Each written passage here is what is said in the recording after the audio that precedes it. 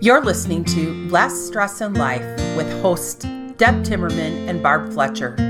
We believe life with less stress and more energy is possible with the right tools, strategies, and knowledge. So we bring you real conversations around the stress of relationships, money, and the daily hassles of life with guests that will inspire, challenge, entertain, and motivate you to take action. Well, today on our podcast, we have the wonderful Jessica Vanderlaan.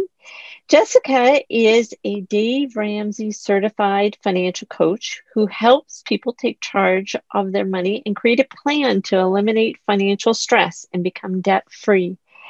And we know that many people are challenged with finances.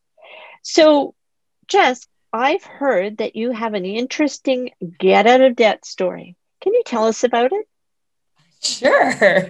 We've been going through, my husband and I were married for several years. We were just going through the motions of life, kind of like everybody does. We're living what's called that normal life. And it was just kind of like, I was like, okay, something needs to change. I wanted to stay home. We decided, we had 4 kids at the time and I wanted to have another 1 or 2. And I wanted to be home with them. So I'm like, well, we need to get our finances figured out so that we can do this. And so I said, actually on our anniversary, I gave him $100 and I said, hey, here's your blow money for the next month. This is all you can spend on yourself. And we need to get down to business with our money. And he was like, okay, like what a fun anniversary gift. You know, you're going to give me money that I can spend. That's it, you know? But actually we then like dove in and like looked at like where we were at in debt. And we were almost $150,000 in debt. It's like 149 something odd amount. So we like had like this astronomical debt and we had nothing really to show for it. I mean, we had a house, we had our cars, we had credit card, we had student loans. I mean, so, but we're just paying all this money out on end all the time. And we just couldn't we paid our bills, but we never had any money in savings, any money in retirement. We were just living kind of paycheck to paycheck. And so we kind of just decided that we were going to stop doing that. And so within 2.5 years, we actually paid off all of that debt. And we now are living completely, well, not completely debt free. So when we talk about debt, we talk about mortgages, and mortgage isn't really considered a debt. But now the only debt that we have is a mortgage on our house. All of our vehicles are paid for. All of our student loans are paid off. And the bonus is we were able to take a $50,000 pay cut and I was able to stay home with our kids. So it was kind of just been a roller coaster, but a good ride too. So when Jess says stay home with her kids, Jess, you were actually teaching, you were an educator, right? You were a teacher? Correct. Yes. So I was teaching at the time. And how big is your family now? We have 6 kids now. If you count just my kids, I count my husband sometimes. Does that count? And then we have like a flock of like critters too, and just all those things. But it's just nice to be able to live in the moment and be present and help teach my kids those things too. That's an incredible story. And every time I hear it, it just kind of wows me, because many of the people that we coach come to us because they're stressed out. And a lot of times money is the number one issue. And because they're so debt strapped, just like what you just described, they're not able to have choices to stay home with their kids, or they can't deal with emergencies that come up even. Oh my gosh. So yeah. So like those triggered a lot of things from our history. Like we didn't talk about money. We never talked about finances. And if we ever brought it up, it was a World War III in our house. And it was just because we both had different perspectives from like growing up, just different histories with it, different relationships with money. And honestly, in my eyes, I was like, well, we can pay our bills. We're doing just fine. We're doing what we're supposed to do, making our paychecks going to pay off this bill, this bill, this bill. But like we were stressed, and I never realized how stressed we were until we didn't have that stress. And it's like, oh my goodness, that weight has been lifted off my shoulders. And that's kind of why I went to like, okay, now that I'm home, the kids aren't as dependent on me. Like I want to start helping other people like take control of their money, get themselves, release some of that stress, help themselves get into a good spot and a good spot where they can do whatever they want, whether it's stay at home, buy a different vehicle, send their kid to college. There's lots of different goals that people have as they go through this. What catches me is when if I were to muse about your story to others, they would suggest that, they couldn't imagine giving up things in the moment. That would in fact create more stress for them than probably the potential to being without debt, because of course they haven't felt that. So can you talk about how you felt when you were giving things up to pay off your debt? Yeah, and I think a lot of that's perspective. We can view it as that we are giving up things or we're just making changes. So, it's just, when I look at the things that we did, was it really giving up things? Did I really need to go to Target and drop $300 at Target? And the nice thing is when you work on budgeting and you start telling your money where it's going and not your money telling you what you're going to do, you realize you don't actually have to give up as much as what you think you have to give up. It's just kind of shifting your mind a little bit. So I have clients that I'm working with that are they don't have to talk about money either. It's a battle. And, the wife was like, I feel like he's going to control me. I want to be able to spend my money how I want. And after we kind of worked through it a little bit, and she was like, oh, well, I still get to kind of do what I want within parameters, within boundaries, within what I want to actually do with it and not just get caught up in that moment.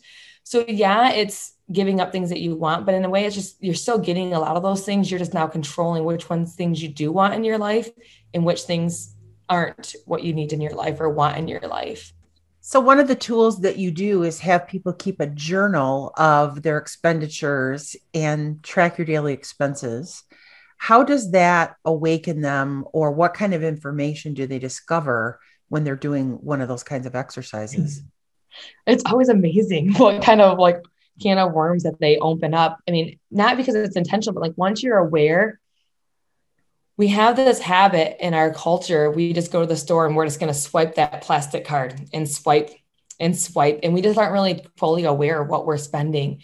And so when we are writing it down, it's just oh my, wait, how much do I spend on groceries a month? Oh, I probably spend $1,000. And then they track it and they're like, oh my goodness, I'm $1,500 to $2,000 in groceries. Or why did I spend that on this? And they have to really kind of get themselves thinking about it.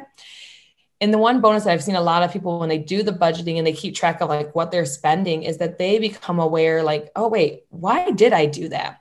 So it kind of goes back to your bar when you were saying giving up things. They were like, oh, well, that I can give up because I don't really need that. Or why did I buy that? Why did I spend my money on that?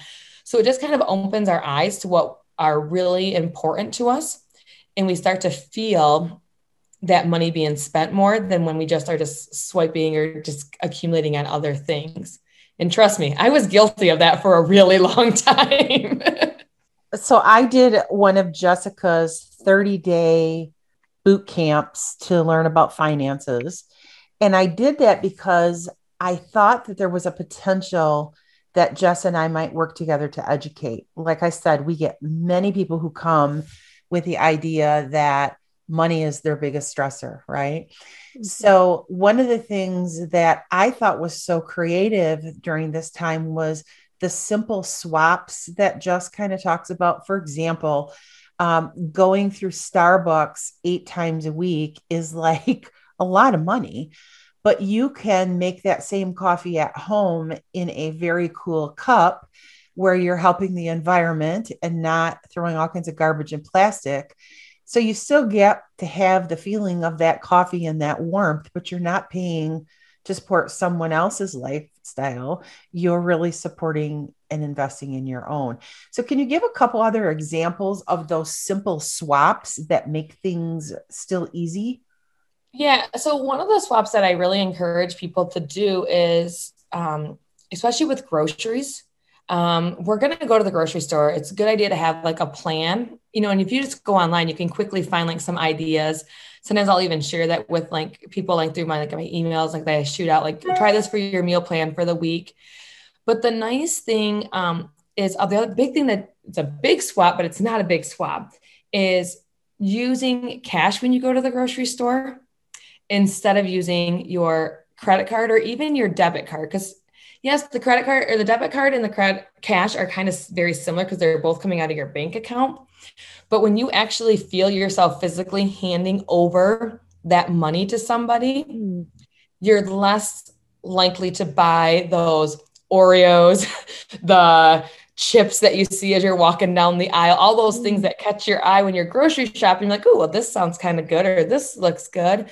So being in there with that budget, but I will tell you, it was a hard pill for me to swallow when I went over. So if I went to the grocery store and I only had $150 on me and I went over that 150, I had to like take a minute and say, okay, I got to put something back.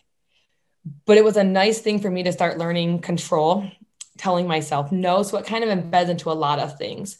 So that's not really a super small swap, but it is a swap that may be beneficial, is trying to use cash. And if you're not comfortable using cash for like groceries, so for what we did is we used it for what we call our blow money. So my husband and I each get an allotted amount each month that we can spend on whatever we want. So that maybe if you want the Starbucks, it's coming out of that money. So you can still get the Starbucks, but it's more in a controlled amount. You only have whatever amount you guys set. People ask a lot how much I put for blow money. Like we personally do $100 a month for each of us, but it's everyone's individual set. And that's why it's really good to kind of talk with like a coach, whether it's me or somebody else, to kind of get a plan. Like, what are you doing with your money? What's a good amount for you? Because some people, it may be, I have a client that it's $50 a month. I have another client that's $150. So it's all different depending on where you're at in your journey.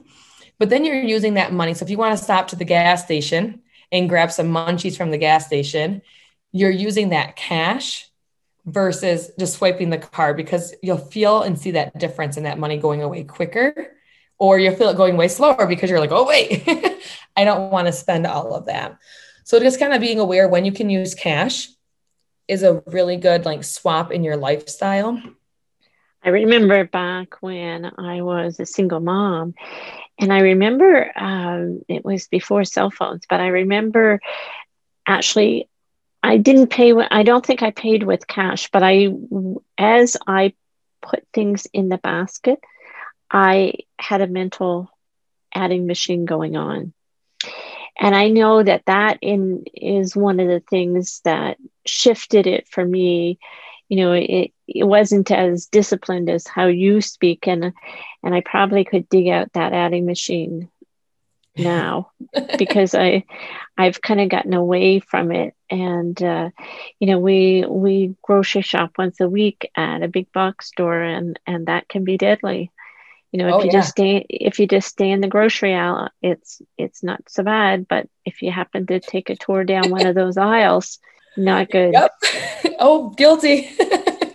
The groceries, you know, like there's not an issue with buying groceries. It's the other things that we get attracted to. What's the most common financial emergency that you see that people are not prepared for? It's Christmas. Because Christmas is an emergency. Did you know that? It only happens occasionally. It never is planned. Okay, I'm being sarcastic, but like, you know, it's like things like that. Like we know when Christmas is going to be, or we know when someone's birthday is going to be, and we don't plan for it. My son's birthday is coming up in June. So we have a set budget, an allowance. There's an amount that we're putting away so that we know that when we go buy his Christmas or his birthday presents, we're only spending this much money on their birthday, because his birthday is not an emergency. Maybe when I had him might have been an emergency. That's a different story. But the actual birthday itself is not an emergency. And so I need to have that plan in place, because we get into this panic mode. Oh, I got to get birthday presents. And we drop a lot more money. Another one that comes up is, oh, I need new tires on my car. Well, is that truly an emergency? Realistically, we should know that we need new tires, but I'll be guilty of it. I was like, before we were financially prepared, like, oh shoot, I need new tires. That's an emergency. But it's not really, because we should be planning ahead for those type of things. I will say that like we actually did have an emergency when we were going through this plan. And when I try to get people at least $1,000 in their emergency fund, just $1,000 to kind of get them started to kind of cover the basis of most emergencies. It's not a true emergency. Like if someone has to take off work for 3 months or 6 months, like things like that, but just more like those smaller emergencies. And we actually, our dog, we were like 2 months in, we had our emergency fund, and our dog was pregnant and she got an infection and had to be taken into the emergency room on a Saturday night and stay overnight on Saturday. They had to do an emergency surgery, emergency hysterectomy, everything, and be monitored all day on Sunday. And typically we would be like, oh crap, what are we going to do? We need to shift money from this credit card to this one so that we have enough to pay, those freak out moments. And that what I would say was really actually a true emergency situation. But the nice thing is we didn't have to like stress about any of the money. Like it was like a blessing in a weird way, as crazy bad as it was, our dog this happened, but like we could actually truly just focus on our dog being healthy, our kids being okay, that the dog had to get taken into the vet, like on barely, so we could deal and cope with all those things and not have to worry about that financial piece. So, I mean, it's interesting you bring up the emergencies because everyone has a different emergency that's going to come up. And some are going to be not true emergencies, but we feel like they are. And that doesn't take anything away from that feeling that you feel like it's a true emergency, because when I needed new tires, it was a true emergency to me, so we still have those. But the nice thing is now that, we're on a plan and we are focused on what we're doing with our money, we can plan for all those other things that aren't those emergencies. And so when those true emergencies come up, they're not true emergencies anymore either, because we can just breathe and focus on what we need to focus on. Wow, that's so powerful. I guess what I heard you say throughout this whole podcast, if I might summarize, is number one, we need to be aware of our relationship with money and where our money's going, what's coming in, what's going out. And we need to have a plan for how we're going to spend that. So when real emergencies happen, we really have some resources to take care of that. Yeah, I think it's just exactly. Like, I can't say any better. You did a great job, Deb. You shared a lot of wisdom and nuggets with our listeners today. Do you have one tip, one place to start so that they can have less stress in life around the topic of money? The one tip, just try to make yourself aware and be true to yourself. Are you, ask yourself, are you comfortable with how you're living your life? And if your first response is, well, no, take that as like that. Okay, I need to do something to work on changing. Is it easy to go through these steps? I'll be honest, not the beginning. It's hard, but is it any harder than where I was at before that? I don't think it was any harder than juggling all of my bills and paying this bill and this bill and this one and this one. It's just changing that mindset of where we're focusing our spending at. So, asking yourself, is this where I want to be? Is this what I want for my family if I have one, or just for myself? What legacy do I want to leave behind? And then do I want to make some changes for that?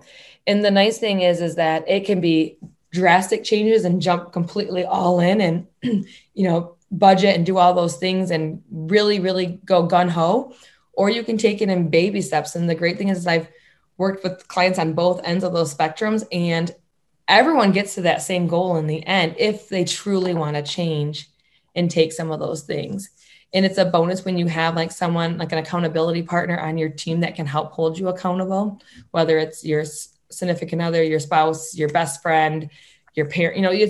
Everyone has a different accountability partner, but just taking that step and deciding where you want to be at and having someone there to help support you, because it does. I'll be honest, I can't lie, it's not easy, but I can tell you right now, it's pretty smooth sailing now that we've done it for a while. Not smooth, but it's not as bumpy as it was at the beginning. So as bumpy as it can be with a whole bunch of kids and pets in the family and a life during a pandemic, huh? Exactly, right? I mean, nothing smooth sailing ever in life. So don't expect that. But it does help. Folks want to get on a journey to change their relationship with money. How do they find you, Jess? I'm on Facebook, a lot, and Instagram. I also have a website. It's called financialsuccesswithjess.com. That has like on the website, financialsuccesswithjess.com has like my email address, my phone number. Those are the best ways just to kind of get in touch. I offer like free consultations. So if you're contemplating it, reach out. And the nice thing is we just kind of talk and see if we're a good fit, if you want to work with me, if you feel like we can connect or that I can be helpful to you. Those are like the best ways. It's just making a phone call. Take 10 minutes and see where you're at. That may change things for you. Thank you so much for being our guest today. Thank you so much for inviting me. I was honored to be a part of your guys' group, and thank you for keep working with people and helping relieve those stresses in life, because there's a lot of things going on in life. Thank you. Thanks for listening today. Until next time. Less stress in life is possible. If you're new to this kind of thinking and would like to explore what's possible for you, we'd love to connect. You can reach us through our website at lessstressinlife.com. That's lessstressinlife.com.